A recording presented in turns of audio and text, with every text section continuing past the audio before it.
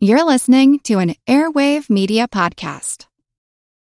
When you need mealtime inspiration, it's worth shopping Kroger, where you'll find over 30,000 mouth-watering choices that excite your inner foodie. And no matter what tasty choice you make, you'll enjoy our everyday low prices, plus extra ways to save, like digital coupons worth over $600 each week. You can also save up to $1 off per gallon at the pump with fuel points. More savings and more inspiring flavors make shopping Kroger worth it every time. Kroger, fresh for everyone. Fuel restrictions apply.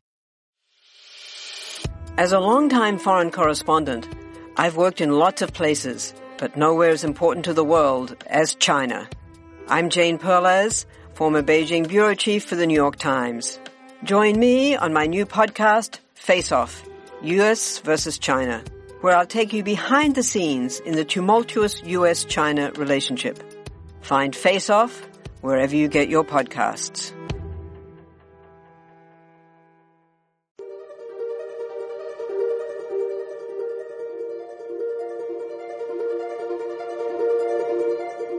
Over 7 million different animals inhabit our planet. What do I have in common with a female killer whale and a female short-fin pilot whale? What can they teach us? And everything that they've been studying, scientists are saying this is evidence of culture. That not only...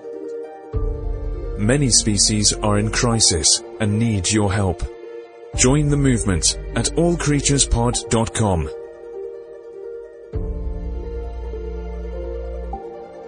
Welcome to All Creatures Podcast. This is Chris. And I'm Angie. Part 2 of Orca's Angie. The first part was awesome. So please, if you haven't listened, go back and listen to part 1. So part 2 makes more sense.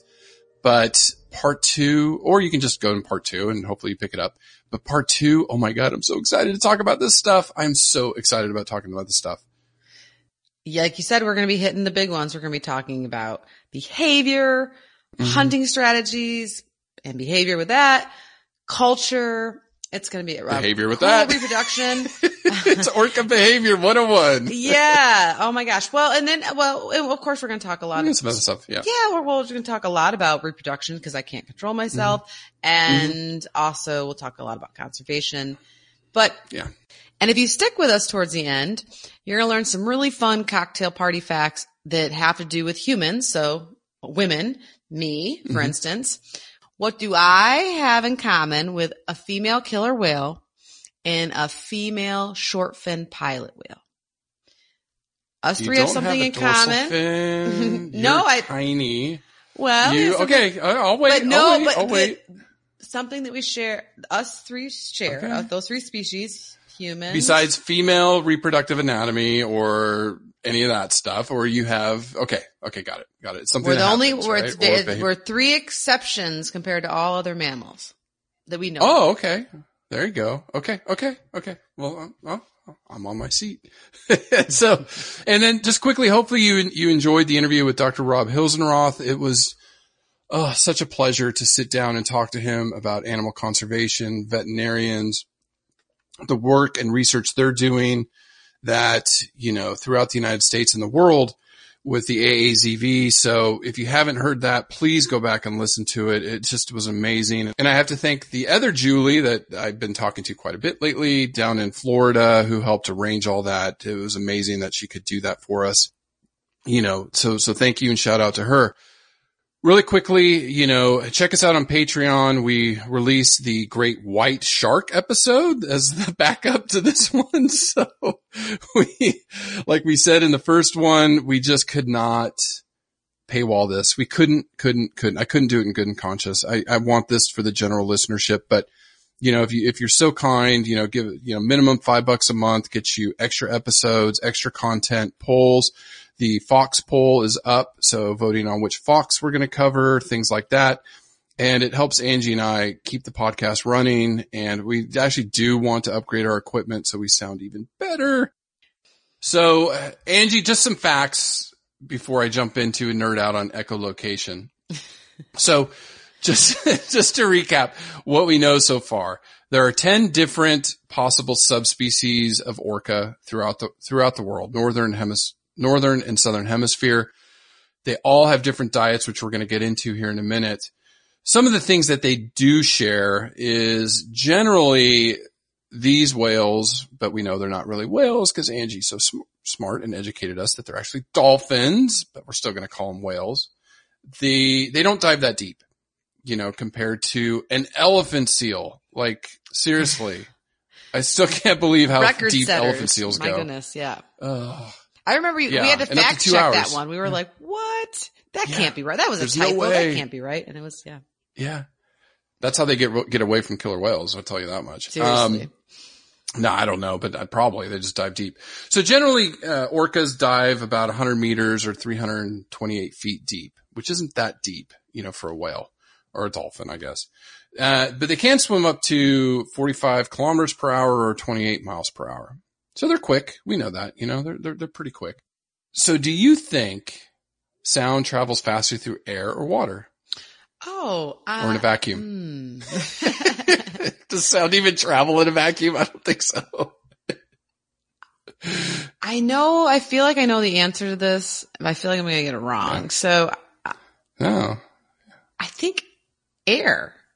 Less resistance in air, okay. Right? There's less resistance in air. I felt it was like You're wrong. Like it was a trick question. Oh, I'm wrong? You're wrong. Oh. You're wrong. It is a trick question. You were absolutely 100% wrong. Well, that's the first time that's ever happened, Chris. Yeah, I don't even know how to feel right now. I don't even know. Listen to this. Who am I didn't know. Look, Who am I? I did not know this. Take my doctor away. Just get the DR out of my name. You're not a physicist. I know. I'm teasing. You're not a physicist. Ain't nobody taking that doctorate away from me. No. Listen to this. Sound travels faster in water. Can you believe that? No, I'm really thinking about it now, and I'm trying to figure. I guess I should have paid more attention to my physics class. 4.5 times faster. Okay, now you just blew my mind. It travels at a speed of 1.5 kilometers a second, or almost 1 mile per second. How? I said, why? Okay. Let me give you the physics behind it. In water. Don't go too deep. Don't scare new listeners away. No. It's really quick. The water particles are much closer together. Okay. So you're right. In the air, there's not, we live in a gas atmosphere. We just don't see it, and really feel it unless you really like wave your hand or you feel your car driving down the road. You stick your hand out the window. You're feeling that resistance. That is all the gas in the atmosphere. In water, the particles are so close together that sound waves vibrate those particles so they travel 4 times faster. I was like, what?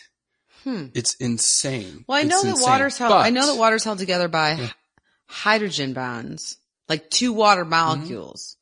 Mm-hmm. Inside an H2O, it's a polar covalent bond. I just had to teach this last week. It's a polar covalent bond. Oh, so now who's getting nerdy? I know. Sorry. No, I'm trying to figure this out. Listeners but I was drawing it out for the students, and I'm like, but when 2 water molecules are connected, which is obviously in a body of water, it's a hydrogen bond that links the chain waters together. So I guess I didn't think of them as being more tightly packed, but now that is making some sense to me. But I will say, okay, it takes a lot of energy to start that vibration. Okay. So like when you're underwater and you make noise, like I was just thinking about we play that game. If you can understand me underwater. Yeah. Uh-huh. Yeah. The sound waves travel there faster, but obviously it's not quite as loud than say above, right? Cause you need more energy to produce a very loud sound. Okay. All right. So where I'm going with that. Well, really quick, what happens in ice? I'm just messing with you. Moving on. So I'm not going there. So these whales and dolphins really that can echolocate. Right. Because as we had mentioned in the previous pod, like the baleen whales don't use echolocation. No, but these ones do. These oceanic dolphins or oceanic whales. So they have a structure called the dorsal bursa, and that's where they produce sound. Sometimes they call them monkey lips. I guess it kind of looks like lips or phonic lips, that projects into their nasal passages. So what the whale basically does in these nasal sacs is produce the energy, the vibration, and that melon that's in the forefront of their head projects that out, and they have sound waves. Now, those sound waves, the way echolocation works, it's like if I don't know if anybody, I mean, you know me, I'm nerdy. No submarines, the pinging of a submarine, you go ping, and then when it hits something, it pings back. Okay. That's how they tell where there's an object. So if you ping and it never comes back, then there's nothing there. If you ping and then it comes back, it's distance. And if you ping, it comes right back right away. That means there's something close, right? Okay. Yeah. So those sound waves. So the returning sound waves, I'm going to laugh about doing that pinging.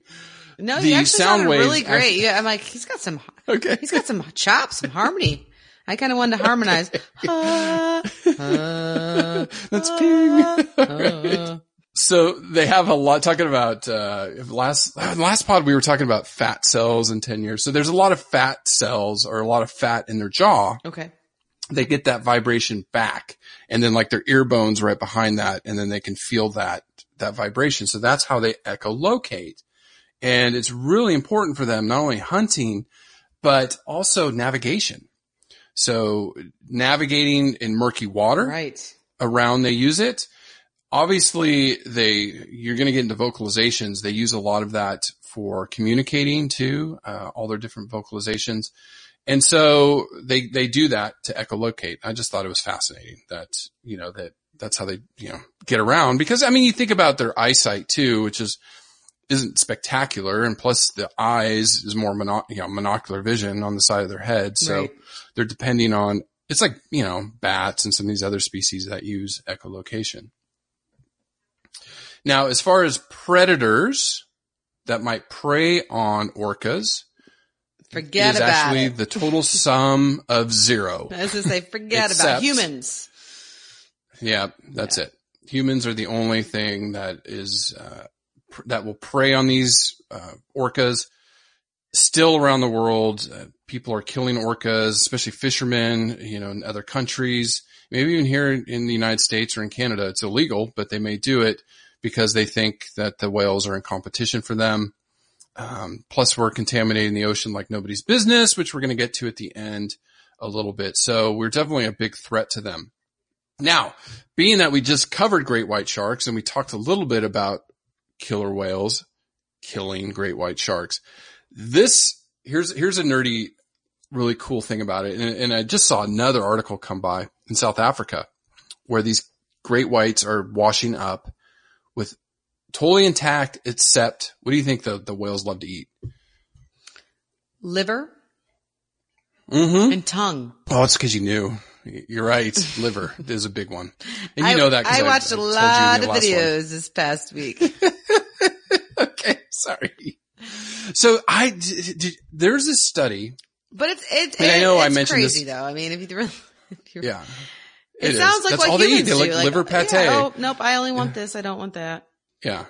The loin. And I know we talked about it in the Great White episode, but again, I want to recap it here. That I saw this documentary that they're studying great white sharks off the Farallon Islands off San Francisco, which I lived last century, for a couple years. And you saw the islands way off the Golden Gate Bridge. And there's a pretty sizable population of great whites. We talked about in the elephant seal episode 2, they like to hang out there. Well, one year, this pod of killer whales comes through and kills a great white and eats the liver, and that's it. The researchers had a bunch of sharks tagged. What they noticed was within that day, somehow the great whites knew one, and they think it's smell. One was killed. They all dove super deep, all the great white sharks, and they fled. And they all evacuated the Farallon Islands. They didn't come back for a year. Some of them didn't come back for over a year. Wow. And that was their major feeding grounds. They bolted because they knew killer whales were in the area or something killed a great white shark. So I thought it was really cool. They were also talking about using it as like shark repellent. What was it? What chemical was released? That's what they were trying to study, but it was like the most amazing thing ever. So they're definitely kings of the sea. Great whites, nope, Nope, nothing can harass or injure or kill a killer whale except us. All right. So getting to nutrition and energy so we can work out on behavior. We covered this in the first part, but it depends on the pod type. They seals off beaches, penguins off icebergs, blue whales, minke whales, narwhals, fish, sharks, you name it. Octopus, probably. Sorry, Warren. Yes. Yeah, over 140 different species of animals, squids, birds that they will eat. But again, it's going to depend on the type that we talked about of those 10 types. And then, like you said, they hunt like a pack of wolves, right? Sure. They're social hunters. So like lions or wolves, and they hunt in pack, and they use very complex coordinated social behaviors and communication to hunt prey larger than themselves sometimes, such as whales or small, tiny prey such as fish, but putting them all together to make it worth their while. So it just is, their feeding habits to me are just phenomenal. And I had a lot of fun a few weeks ago preparing for Painted Dogs, the African Painted Dog, that podcast, and just trying to wrap my head around these complex behaviors. So cool. Oh my goodness. And so as Chris previously mentioned, echolocation is a huge part of locating prey. But once prey's been located, that's where the magic starts to happen, in my opinion. I was able to find a really nice summary of hunting behaviors. And you'll have to bear with me. In episode 1, we had to bear with Chris going through his 10 different populations. I know. Oh, so cool. So there will be no bearing. Yeah. But the hunting behaviors, fascinated by each one. I think there's like 6 of them. But yeah, and we'll put the notes on we'll put the webpage on our show notes. It's from a nature documentary on PBS, and beautiful, concise website. But then they also have video of the individual behaviors. So if you're really in a mood to be kind of, I guess, amazed and horrified and amazed all on the same roller coaster ride of emotions, check out our show notes, and we'll link you to that. But one of the first ones that got my attention, Chris hinted to a little bit in episode 1 of Orcas, but it's called the wave wash. And this prey is usually for seals. And so these are going to be for the orcas that are living around the Antarctic ice shelf. And what seals will do is they'll perch themselves on ice floats to stay out of the water, right? Like if there's a major apex predator in the water, you stay out of the water. Well, however, the killer whales have devised a way to dump the seals into the water. And basically what they do is they'll charge the floats of ice in formation. So this is multiple family members working together. This is not just one killer whale. This is multiple family members. And they basically get in tight formation and create a huge wave. Just before reaching the ice, they dive underneath and push one more time with their tails really hard, basically making all the water crash over the ice float, and there goes the seal into the water. It can't stay on the ice float. Down it goes, and there's their dinner. Think about that. Okay. That's okay. And this is where we start telling the story. That's the wave wash, number 1. That's number 1. That's number 1. This is, and we talked about African wild dogs or painted dogs a couple weeks ago, their behavior, their hunting strategies. Okay. And that's the specialized group, and that's the type B large type of orca that has developed that strategy and then passed it on from generation to generation to generation. Okay. So think about that. That is a complex hunting behavior. All right. Go on, Dr. Coordinate. And I still can't get past one. Coordinating it all together in the water. I was on the swim team, and we couldn't coordinate hardly anything. It's like, what was that? Synchronized swimming. Yeah, I mean, synchronized my swimming. mom did that. That's what they were Bless her doing. heart. That's exactly what they're doing. Yeah. That's what they're doing. But I just incredible, right? And so, number 2, Chris already talked a little bit about this, I think just a few minutes ago, on sharks. So this move is called the karate chop. And as Chris kind of alluded to, this works on sharks, even great white sharks, which is risky business. That's risky. Okay. Yeah. Tons of sharp teeth. They can easily pierce their hide. So still not a problem for orcas. What they do is they use their broad tail to create a vortex almost underneath the shark to help push the shark up to the surface. Mm-hmm. And then one of them will raise their tail or turn and raise their tail slightly high into the air and basically do a tail slap, crashing down onto the shark's head. To disorient it, right? Well, yeah, basically, Yeah. definitely disorients it, probably hurts it. But then the orca will flip the shark over. Okay. After karate chops it, it flips it over and that basically sends the shark into a stupor that the scientists have termed tonic immobility. Yeah, they've done it. I've seen, I wouldn't recommend this, but I've actually seen people like in Shark Week and all that where they actually do that, where they touch them on the nose and like disorient them and turn them upside down. And it's insane. It's insane.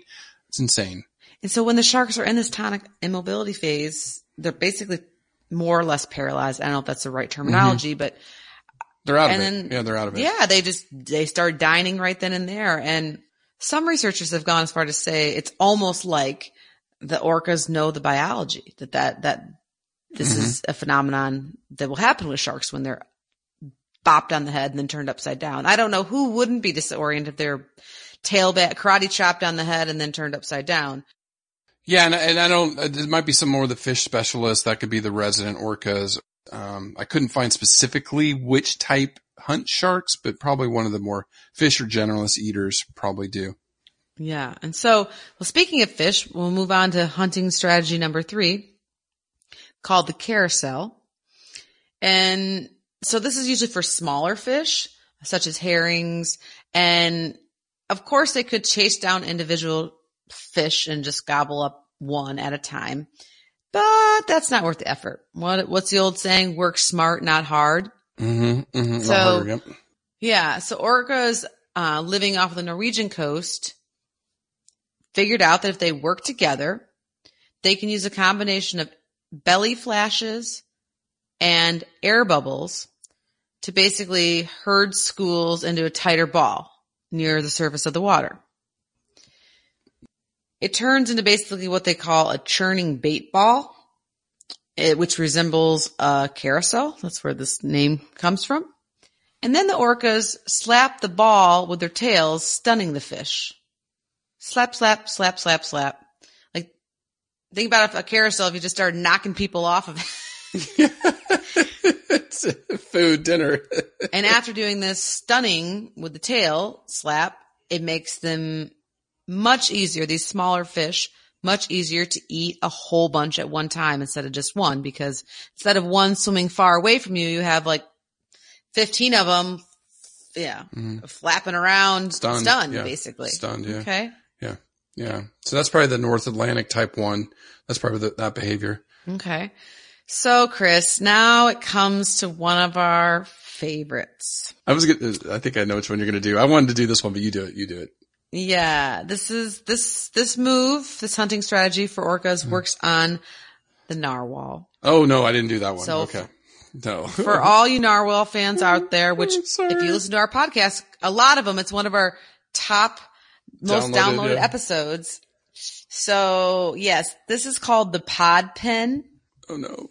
And it's in part of a nature episode called Invasion of the Killer Whales. And this hunting strategy hadn't been documented prior to this. And so of course I watched the video. We'll put it on our show notes. And researchers aren't sure if it's just the first time they're documented it or if narwhals are moving a little further south to look for more food, and then therefore they're crossing the orca's path. So they're not really sure. But basically what the video shows is a large pod of killer whales chasing down an entire pod of narwhal. Okay. And for those of you not familiar or that haven't listened to the episode, I mean, narwhals have that tusk. Tooth. Long tooth. The tusk tooth. Yeah. And so they have like theoretically a weapon. If they all stay together, they could maybe fight him off. Nope. Basically, the killer whales push them into shallow water and just keep pushing until they isolate a few into shallower water, and then snack time. Dinner time. Yeah. Okay. Let's see if you cover the one I looked at. So that's probably, I mean, you're looking, I mean, I don't know who that would be. I know they said well, it's got to be one of the more northern ones. Yeah, the bigs or the offshore, they still don't know in the offshore very much what they eat, but the bigs definitely goes after whales. So, and then also the North Atlantic type 2. So you have one in the Pacific, one in the Atlantic that goes after. Because remember, folks, the narwhal's only in the Arctic. So. Right. Yeah. Right. Okay. And this is another video that I watched that had a good ending, but it was pulling at my heartstrings, man. This one's called the blowhole block, and this works on larger whales. Yeah. Like the blue whale. I know. And obviously it wouldn't be mama blue whale, but it'd be calf. And once again, this is, a pod of orcas working together, and they basically take turns ramming, biting, and pulling on the whale's pectoral fins for hours. Yeah. Upon hours. Upon hours. Snacking. Well, they basically just wear it down. Yeah. They'll even do moves. This is where the blowhole block comes into. And how they coordinate this, Chris, it's back to the painted dog situation. Yeah, I know. How they decide who's doing what. But while this is going on, one of them will launch from the water onto the whale's back, trying to prevent the blowhole from breaching. Basically, Are you trying kidding to me? drown them. I thought it was, because I remember this National Geographic thing where they showed them blocking underneath so it couldn't dive. And this was a bigger blue whale that they were stripping blubber off. So you're telling me they jump on the back of the whale so it can't breathe? Yes, because it's Holy once again, smokes. it's like they know the biology that marine mammals have to breathe, right? Wow. They have to come. So they'll try to keep it under but not too far under, right? Because they don't want to get away from them. And and basically between trying to drown it and then go after it for hours. So the video that's posted on this Nature PBS link that we'll put up there, 2 hours they were going after this whale calf. That's insane. Now, of course, the video is shortened, and so it's not 2 hours. Yeah. But spoiler alert, in the episode, the mama whale was not having none of it. 2 hours she fought this pod off, and they swam off. Finally the pod gave up. Yep. The killer whales gave up. And so the people documenting it think that the calf was hopefully okay. Okay. Definitely rattled, exhausted, probably made it. So yeah. Ooh, that's crazy. Wow. Happy times, right? Okay. I don't know which one that would be. One of the transient ones that's probably out in the ocean. Going after larger whales, like that's crazy. Okay. Yeah. And so the last one that I have, and we'll see if it's one of the ones that you have, but this one, Nature calls the D-Day, also known as storming the beach. Yes. This is what I was going to cover. Oh, good. Okay. This one works on sea lions and elephant seals. We covered elephant seals already. So do you want to chime in on what you have? What I read. Okay. So Southern Hemisphere, this is off Argentina. I couldn't nail which type. I looked and looked and looked and I couldn't figure out which type it was. I think it was maybe the type B, the smaller ones. Just they do eat some seals or things like that, or I don't know. It could be the type B big ones. But basically, okay, so this is particularly sea lions, and we know the southern elephant seal down there in the southern hemisphere too. Another awesome episode. If you haven't heard that one was amazing. So the baby seals play in the surf close to the beach. And these are very young, and they're ignorant to danger. They just don't understand. They're too young. It's like, any kid. I mean, it pulls your heartstrings, but this hunting strategy is insane. So even the seal moms don't warn them, hey, get away from that, right? They just, oh no, I guess I'll come back next year. So they have these channels off the beach, and this has been documented on some of these nature shows. And so the orcas are not targeting the larger seals because their success rate's about 20% on a large seal off the beach, where the younger ones is about a 50-50 chance of catching a young seal. Right. So, and you can help me, but their echolocation, so they know where these channels are. The video I remember seeing years ago, the mom was teaching the younger whale where to go and how to do it. And so they go up to one of these channels when there's a baby sea lion in there, and then they grab it. And then they pull it out to sea. The video I saw, they were actually letting the seal swim a little bit. That's where you saw them flip it in the air and playing with it, playing with their food, showing Junior how to do that. It's just how this specific hunting strategy, again, they put their lives in danger, and there have been some strandings where they beached themselves. I mean, that's crazy. Yeah. And then they wait for the surf to come back in, and then they just back up with a seal in its mouth. Yeah, they do like a little hopping motion, which we've all done when we're playing in the ocean. But that's, like you said, risking. That's just... Oh, my goodness. And this is a different subspecies / ecotype.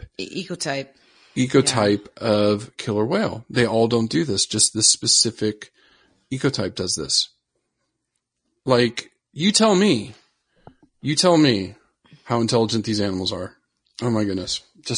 I know. I think we're just at the forefront of understanding how intelligent they are, and what they can do, and before we get into what we can learn from them and learn about them. And maybe before we get into, I know you have a lot more on behavior as far as communication and then jumping into reproduction, right? Mm-hmm. Good point to kind of talk about culture. So all of these hunting strategies and everything that they've been studying, scientists are saying this is evidence of culture. That not only do each ecotypes have distinct dialects, but even specific pods they speak a little bit differently, right? I think you were saying that earlier. And really there's really two lines of evidence that indicate that these are learned behaviors. Now, to give you some definitions of culture, I had to kind of research this a little bit, and I actually found it at my alma mater, Texas A&M, where they talk about culture and some definitions. So not to go too much into all of these, but the one that really doesn't apply to whales, I wouldn't think, is culture refers to the deposit of knowledge, experience, beliefs, values, attitudes, meanings, hierarchies. That pretty much applies to whales, but then they put in religion, notions of time, maybe whales, roles, spatial relationships, concepts of the universe. Maybe. You don't know. Whales might be thinking about the universe. I don't know. Possessions. I don't know. That didn't really apply really too much. Then they had a bunch of different definitions for culture. This one I thought just absolutely yes. Culture in its broadest sense is cultivated behavior that is the totality of they put person, but I would say entity, whatever, animal, learned, accumulated experience, which is socially transmitted, or more briefly, behavior through social learning. Absolutely, yes. That is what these whales do. Oh, it is through social learning. Of course, yeah. So let me give you some evidence on that. Okay. So in captive settings, younger killer whales learn and use the calls of unrelated older tank mates. Okay. So there's some evidence of learned behavior because they're not saying it's genetic. It's not like just genetic. This is again the old nature versus nurture argument that you and I started, 80 pods ago.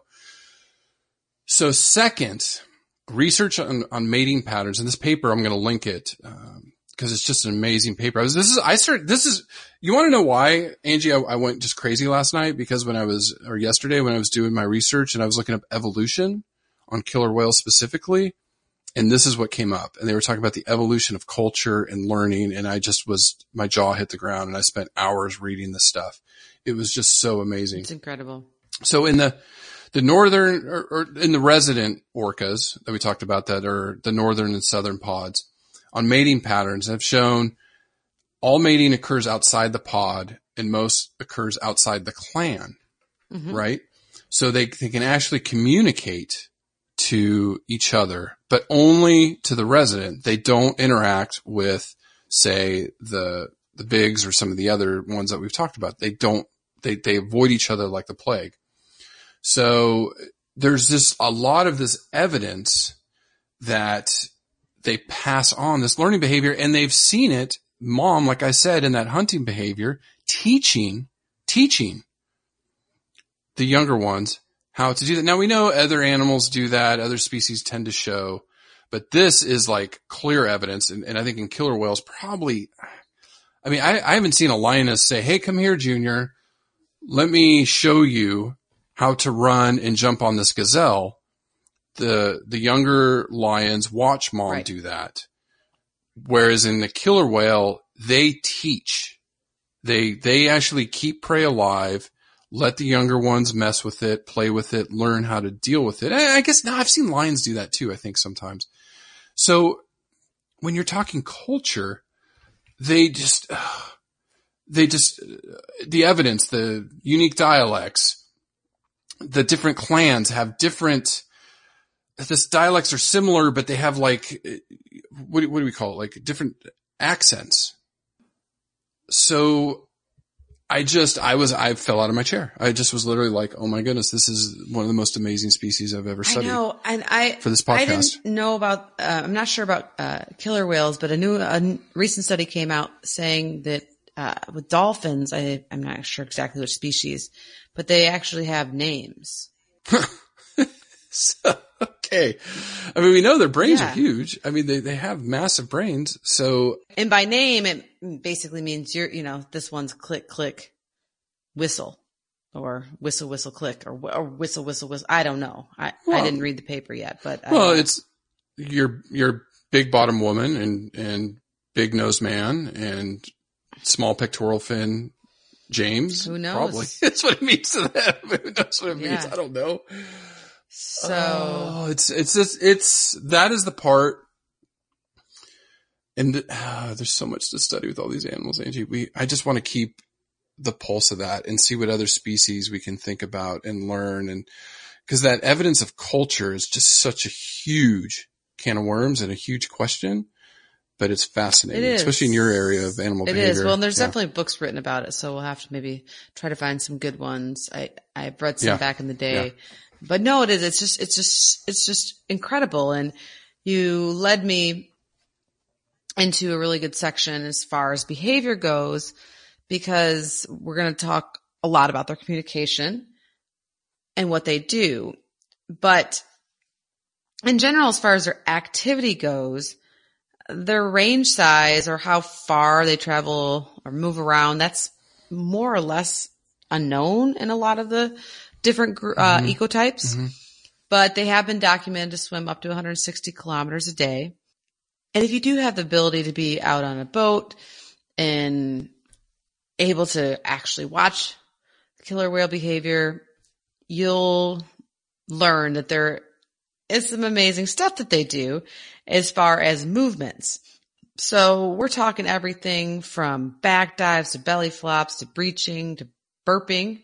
So that's a little above surface vocalization. Sounds like letting gas. I can relate. as I'm drinking my bubble water here, right? But there's a whole list of them. And we'll, on our show notes, a fabulous group called the Center for Whale Research. And we'll be talking about them more at the end of the podcast. They have just a beautiful website, and I'll put these behaviors up because there's like a list of 30 of them as far as lunging and pectoral slaps and rolling and fluke waves and play. So, and they have great pictures that go along with it too. It's so, for lack of time, I can't go into all of them or what each one means, but I know, Chris, you'll be out there with your clipboard here. When I'm looking at blue whales, and then if I watch a pod of killer whales come in, leave the blue whale alone. He'll be like, oh my gosh, there's an inverted tail lob. I saw one. Yeah. So mark that off my list. But they have tons of fun. They have tons of fun repro behaviors. And then, Chris, if you're lucky enough, you'll see lots of prolonged behaviors that have to do with the pod. So there's feeding and circling, direction changes, lots of different ways to travel. There's porpoising that's traveling at high speeds. Mm-hmm. So yeah, really, really cool stuff. We'll link that to the show notes. And hopefully someday I will get to check all of those behaviors off my bucket list because I would love to see all of those in real time. Videos are amazing. I've been watching a lot of videos, but it's not quite the same, right? And so one of the biggest parts of orca behavior is that they're highly social and that their social structure is very complex. And we'll learn a lot more about that as we move into communication here shortly in a second, I promise. But in general, these pods can contain anywhere from 10 to 30 or so, like the southern resident killer whales, the pods J, L, and K. So I guess there even has been reports of hundreds of individuals, but this was like this was like different families hanging out for whatever reasons. But what happened, the pod family is basically made up of multiple generations of related individuals that have some mature males, some calves, mostly females, and mostly immature males. And so in general, killer whales have limited dispersal from their maternal pod, and young whales are always going to be in their mother's pod. And so if you're in a pod, you're usually close to them, within 100 meters of each other, to coordinate all these activities like hunting and protection, things like that.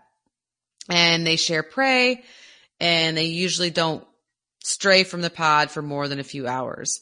And of course, family members, pods, will teach through what they call apprenticeships. So as Chris highlighted earlier, it's not just like, oh, okay, here's one time watching me. It's actually an apprenticeship of learning, like hands-on learning. Yeah, like just hold on. Like seriously, this is a whale. This is a dolphin, technically speaking. That, apprenticeships. Let that sink in for a minute. Let's just don't brush that over. Like apprenticeships. That shows you how quote unquote cultured they are, how intelligent they are, how their social behaviors are. Like, that is this stuff that we've discovered in the last 20, 30 years in all these animals has to change humanity's view on how we look at all these different species. It has to. Talk about, Julie going back telling me, be optimistic. This is the stuff that makes me optimistic. When we get this data out and we talk about these things, people have to know this. They have to know this so they care. Going back to what you said in the very beginning, of episode 1, you were talking about, this is why I care. If you don't listen to this and care, which I know people do that are fans that are listening, but still, this is the stuff that we have to get out to the public in the general eye. So when you have, biting my tongue, our politicians who go, oh, it's a stupid whale. Who cares? Let's go drill or start doing sonic booms in the Puget Sound area anyways, I'll save it for another day. This is why we all need to work together, because that is, Angie, that fact alone stuns me. Stuns me when you really think about it. Well, stick with me, brother. I've got a few more. I'm going to be marching to DC tomorrow. Yeah, I know. I'm not done yet. But so speaking about, and we touched on it, I think in, episode part 1 of this and maybe a little bit earlier today, but among these pods, they have different dialects. And what we mean dialects is so how do killer whales communicate? They communicate through whistles, echolocation clicks, pulse calls, low frequency pops, and jaw claps. So they're generically divided into 3 groups of whistles, clicks, and discrete calls. Okay. These vocalizations are used both for navigation, especially echolocation and clicks, but are also used to communicate with each other. And usually discrete calls and whistles are for communicating within their pod and to other pods. Each pod has a discrete dialect. Yeah. Okay, that's just nuts. That's nuts. Okay. Yeah. This sounds slightly different from other pods. And wait for it, Chris. Wait for it. Okay. These dialects have been shown to stay the same in a pod for up to 6 generations. Ugh.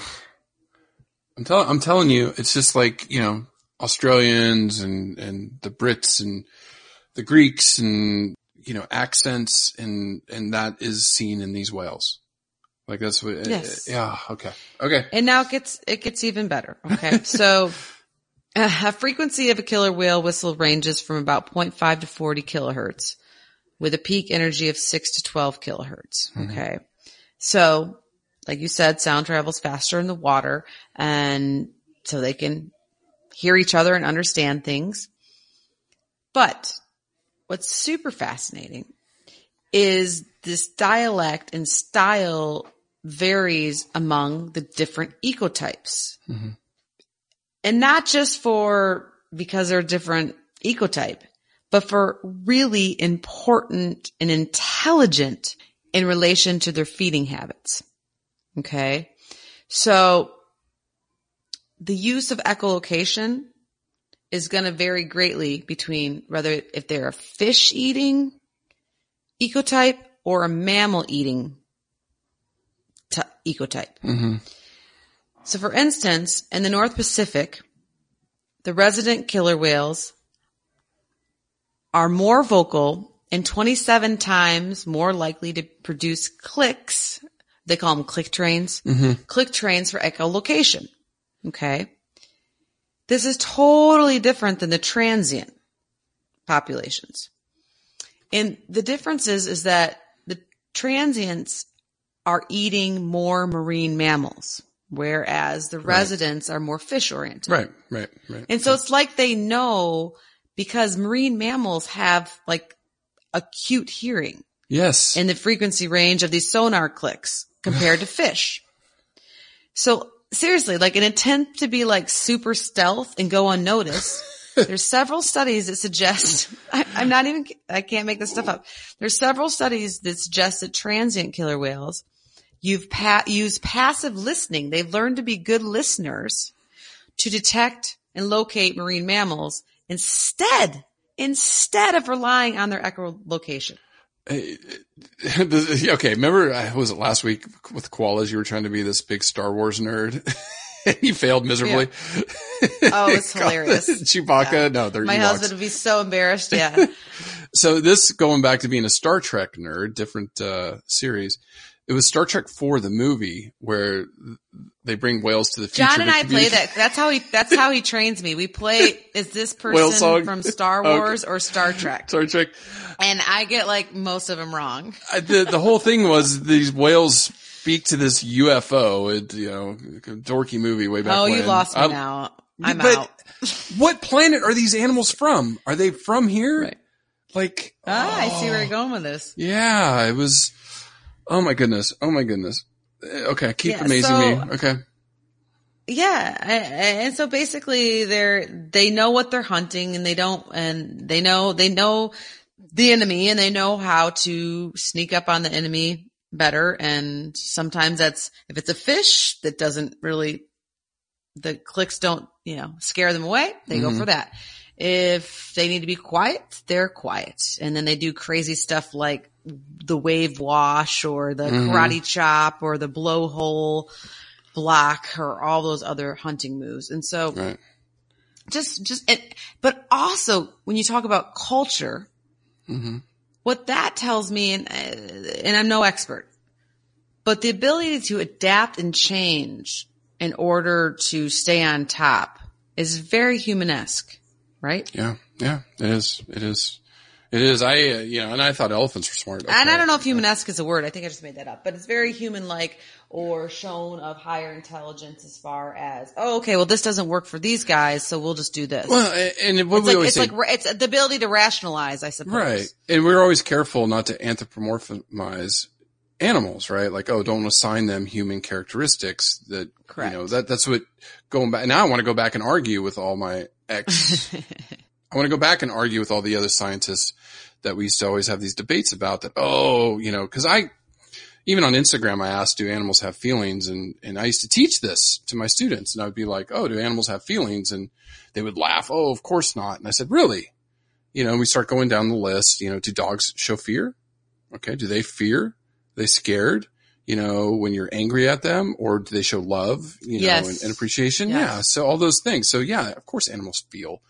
But then you go down the list of, what level do insects fear? I don't know.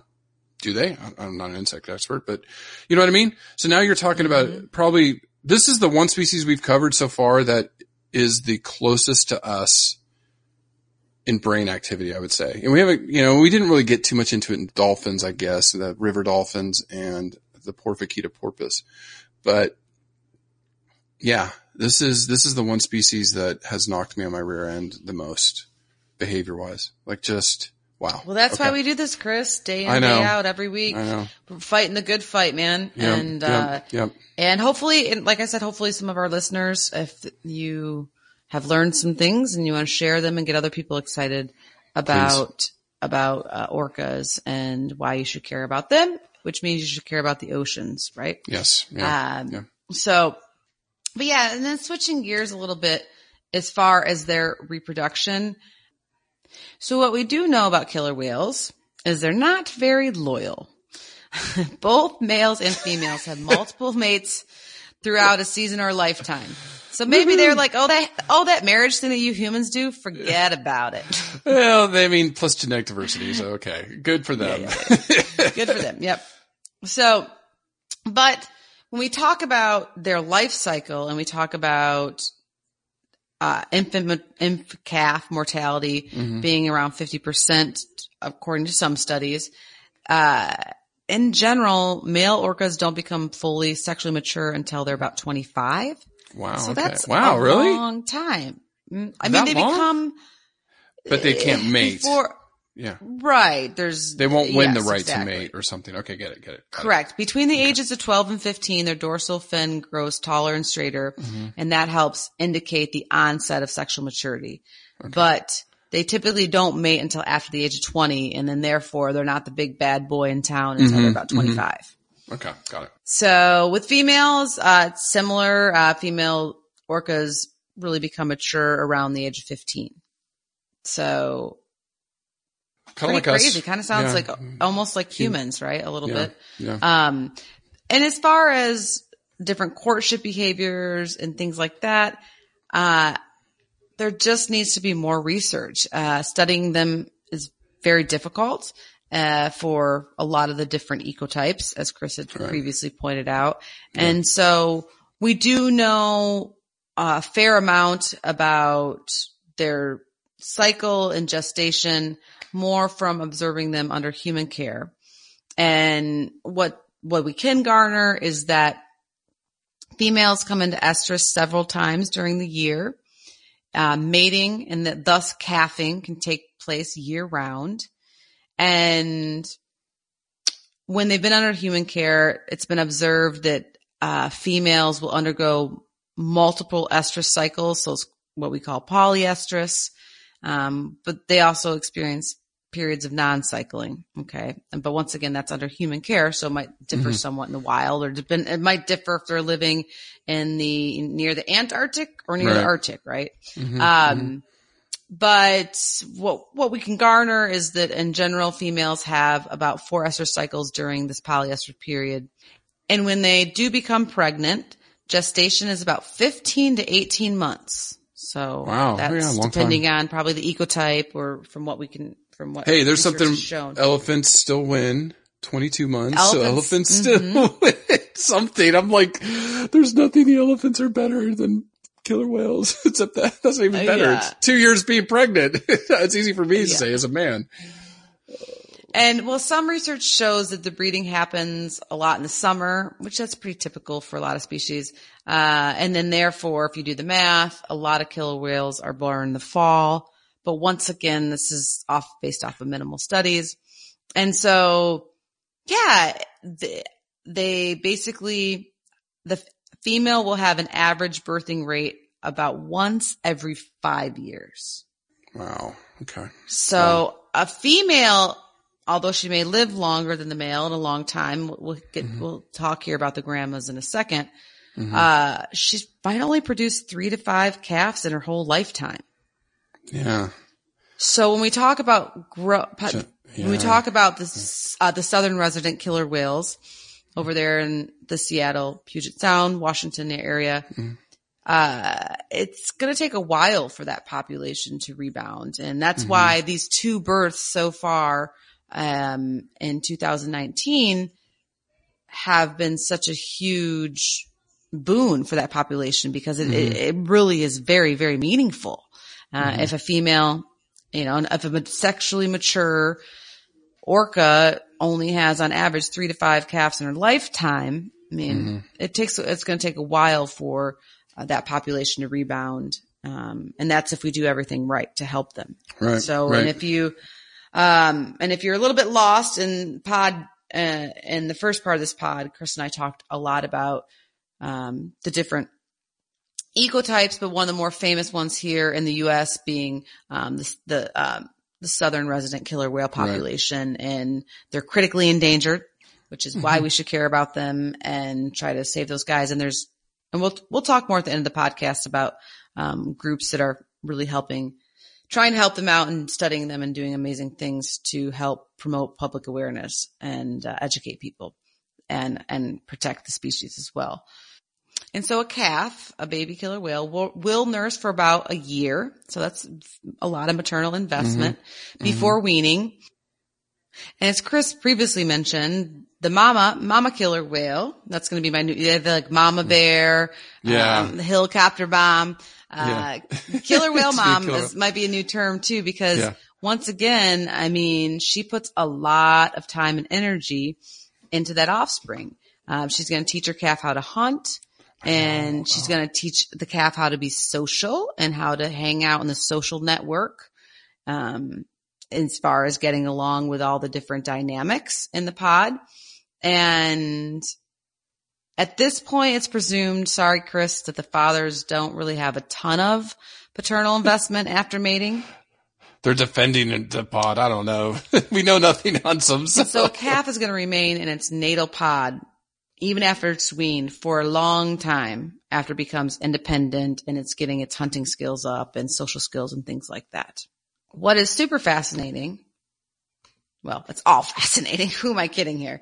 I know. But what I want to focus on here for the next minute or two and just generate some conversation about or get people thinking about is what I mentioned earlier at the beginning of the podcast about what do female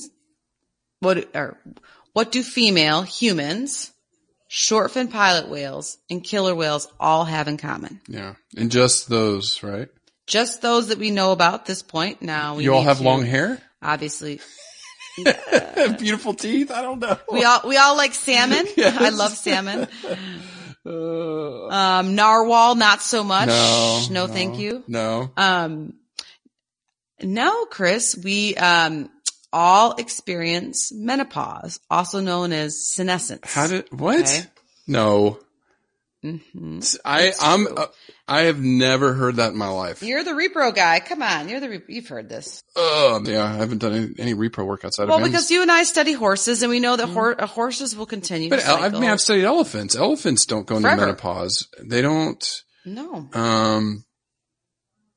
No hoofs. Ungulates or rhinos don't go through menopause. Well, and it goes back to that the female killer whales only producing 3 to 5 calves in their lifetime. Wow. It's because around the age of 30 to 40. Holy. What? I'm knocking on 40's door here myself. Oh, Yikes. man. Just kidding. I'm actually already 40, but don't tell anybody. We're getting older. So they go through menopause. Shouldn't put that on national air, but yeah. So they stop cycling. Yes. Wow. Between 30 and 40. And they don't know a ton about it. A lot of these studies, like I said, it's hard. It's hard. We're still learning or whatever, but yes, they're reproductive until about 40. And it's just fascinating because this just hasn't been documented in other species besides humans. And then of course, like I said, the short fin pilot whale. Right. Which is one of the relatives. Wow. So, Chris, why do killer whales experience menopause? I mean, aging, and we talk about hormones. Conserving resources, hormones. Right. As the body ages and changes as we get older. So, yeah, I don't know. I mean, it's in them, it's aging is what I think. Right, but an elephant ages and lives just as long. But they're not from some other planet. I mean, we know these came from some other planet and got dumped off because Star Trek taught me that. Touche. So, one of the leading hypotheses is called the grandmother hypothesis. Mm-hmm. And this was proposed years ago, back in 1966, and it basically suggests that these older females forego the option to bear more children, which is typically all animals want to do, right? Keep breeding, replacing our genes. Yeah. So they can support their existing ones by helping their children and grandchildren survive and thrive. They basically ensure that their genes get passed down through multiple generations. Right. And recently, in 2012, Darren Croft at the University of Exeter. I'm sure I'm pronouncing that wrong. Exeter. Yeah. And his collaborator, Ken Balcom, who I'll be talking about his group here shortly. They've been studying the southern resident killer whale population in the Pacific Northwest since 1970s. And they think that they have, by plowing through lots of data, about male orca mortality if it's lost its mother before his 13th birthday, he was 3 times more likely to die the next year.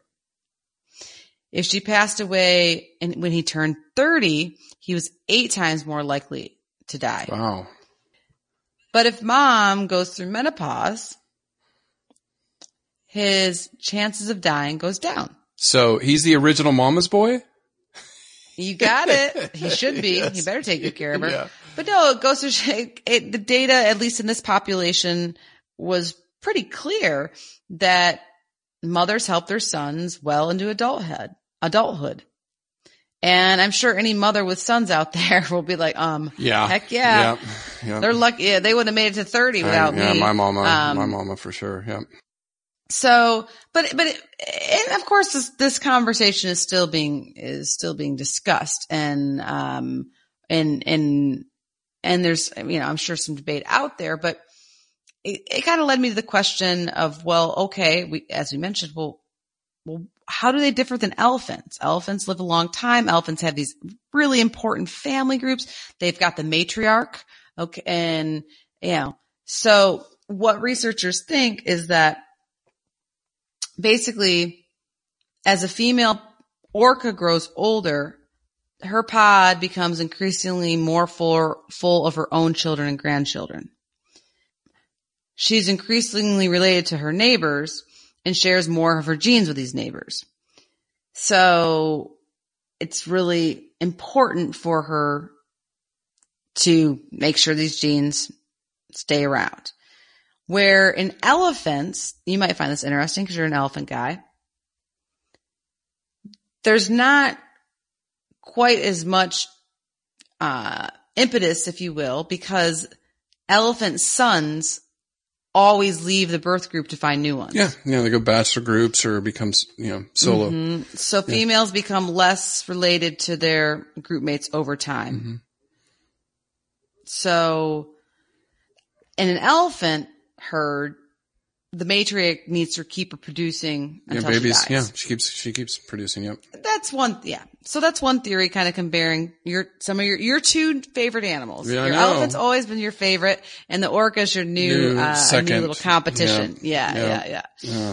But just really, how fascinating is that, Chris? It's just, it's incredible. And we don't know a ton about it. There's more that we'll give learn. Me a postdoc to figure it out, somebody. But there's still a lot more work to be done, but it just goes to show, and from an evolutionary point of view, how important families are, how much sacrifice women cassowary dads. Yeah. Cassowary dads. Me and Rob Lang are cassowary dads. So, yes. Yeah. And there's a lot more really cool things, but for time's sake, we'll just put more notes on our show notes. I'm a sea dragon daddy. Just so you know, You are, for sure. Okay. So conservation, we opened it up on the first one that they're data deficient. Their IUCN doesn't have enough data to make an assessment yet. But what we do have is one study. It was actually in a book called Whales and Whaling. But the chapter on this, Forney and Wade, I think it was out of UC Berkeley, their study, they assessed that there's at least 50,000 killer whales of all ecotypes. But they do note that it's probably higher because estimates aren't available for these large areas of the ocean in the Northern Hemisphere, South Pacific, South Atlantic, and Indian Ocean. They can't do assessments out there. So that's the best number we have, or what I could find, on total killer whales across all ecotypes. But of course, there's so many challenges. One, again, this is turning you into a conservation hero. We know the oceans are in peril. If you haven't heard our podcast before about this, or if you've been hiding under a rock the last couple of years, that in the middle of the Pacific Ocean, it's called the Great Pacific Garbage Patch. It's about twice the size of Texas, almost the size of Mexico.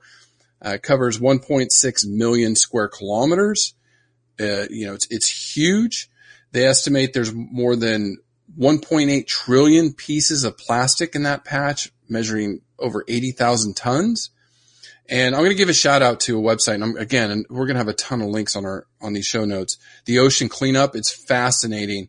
They estimate there's like 5 total large garbage patches in the ocean right now. It's just the Pacific one's the largest, but they go into how they're working to seek solutions to clean it up. And I know one of them failed miserably. This one that they're doing, they've learned. And so they're going out, them and the engineers, they're going out in the oceans trying to clean this up. But, just really quickly, before we jump to organizations, the conservation tip of the week, it's just, you have to stop using single-use plastics. You have to. It is so hard. I know.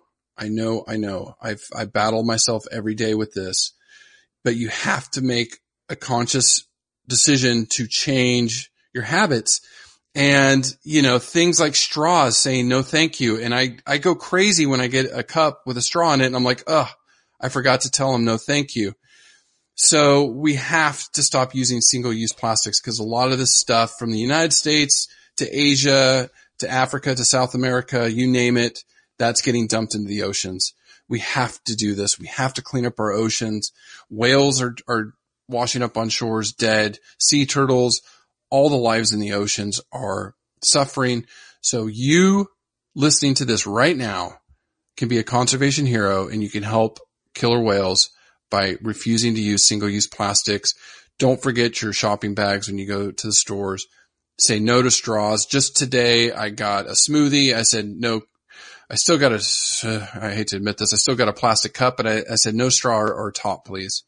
and what I need to do is buy the reusable one. And I thought about it on the way home today because I knew we were doing this podcast tonight. Yeah, we just keep them in our cars. I'm going to do that. Multiple ones. I'm going to buy it, coffee cups, everything, and bring my own. I'm going to make that I go to Dunkin' Donuts all the time and I bring my stinky, dirty, reusable coffee cup, but they know me. They're cool. I know. All right. So we will do that and we'll keep posting that. Organization. Who is the one we're going to talk about today? So today I touched on it a little bit, previously, but we're going to talk about the Center for Whale Research. They can be found on Facebook. Just, search for Center for Whale Research. Or they can be found at www.whaleresearch.com. And the mission for the Center of Whale Research, or the CWR, is basically dedicated to the study and observation of the southern resident killer whale orca population in the Pacific Northwest. Once again, that ecotype, that population is critically endangered. Their numbers have been low for a long time and are around 76 individuals right now. And they've had 76 or 77. Congratulations to them. They've had 2 births in 2019, one a few weeks ago, one just recently in May, and then one earlier in January.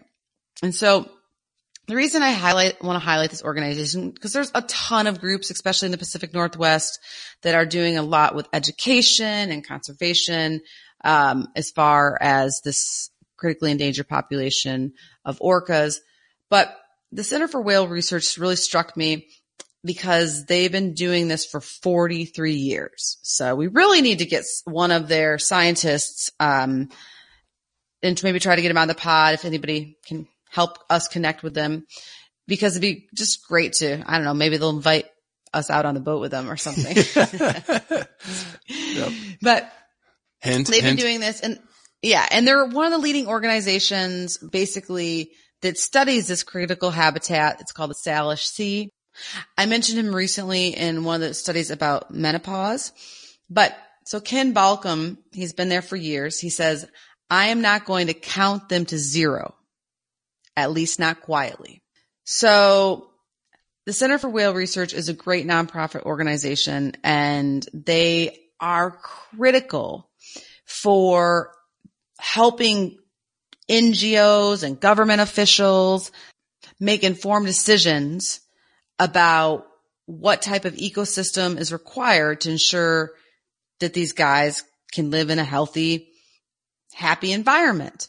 And because of all the research they've been doing for so many years, they're the go-to experts for both U.S. and Canadian government officials.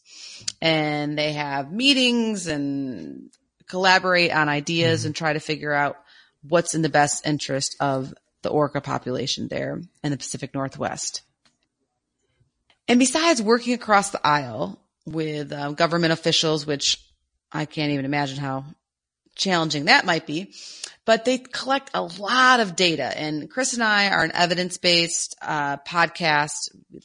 We love science and the process of scientific data and going through it. And so the Center for Whale Research does annual orca surveys. They know the individuals. They've been following them. That's how they know when there's births and other issues going on. And they document things, of course, as far as their behavior, the ecology, their prey, their social behaviors, their foraging pattern behaviors, what they're eating, how much, all of this. So very, very critical. And they recently opened the Orca Survey Outreach and Education Center. And that is on San Juan Island and off of the coast of the state of Washington. And it's a center dedicated to educating people about orca conservation and biology. So they have a ton, their website's gorgeous. They have a ton of ways to help the person like myself, how we can best take action, as far as signing petitions online, connecting online, which is what our group, All Creatures Podcast does, speaking out, education, and then of course You can donate to their cause because all of their money goes back into their research of the southern resident killer whale population. So check them out, www.whaleresearch.com, or like them on Facebook and follow them to learn more about the amazing group.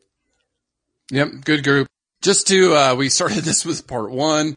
Now in part 2, where the name killer whale comes from. I think most people know there has never been an incident of a wild orca killing a human in the oceans. That has never been documented. Where this came from was long time ago, sailors saw these killer whales killing other whales, and they called them whale killers. And eventually that nickname became killer whale. And in Spanish, they're called balena asesina.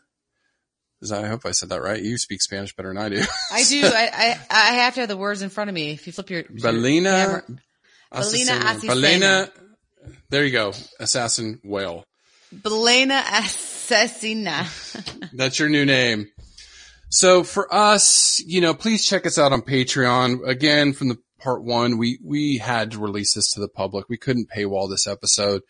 But if you can support us $5 a month, we will love you. And we do appreciate it. We appreciate the support and love. At the minimum, if you could share this episode with your friends, be like, you need to listen to this. That would make us very happy. You can follow us on Instagram, All Creatures Podcast. Check us out on Facebook, our Facebook group, having some good discussions there. Thank you. 2 weeks of amazing, just amazing species, Angie. It's gonna be hard to top this one. I know. I actually want to go read more about them right now.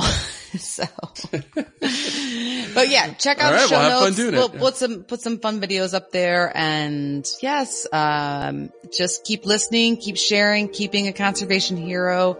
Know that we appreciate your time and your energy, and all the feedback has been incredible. And do me a personal favor if this is, if you haven't already, and please rate us on iTunes. Yes, unless you're going to give us a bad rating, then don't. Yeah, just 5 stars. That's it. All right. Take care. Thank you, everyone. Bye, Chris. Listen, learn, share. Join the movement at allcreaturespod.com.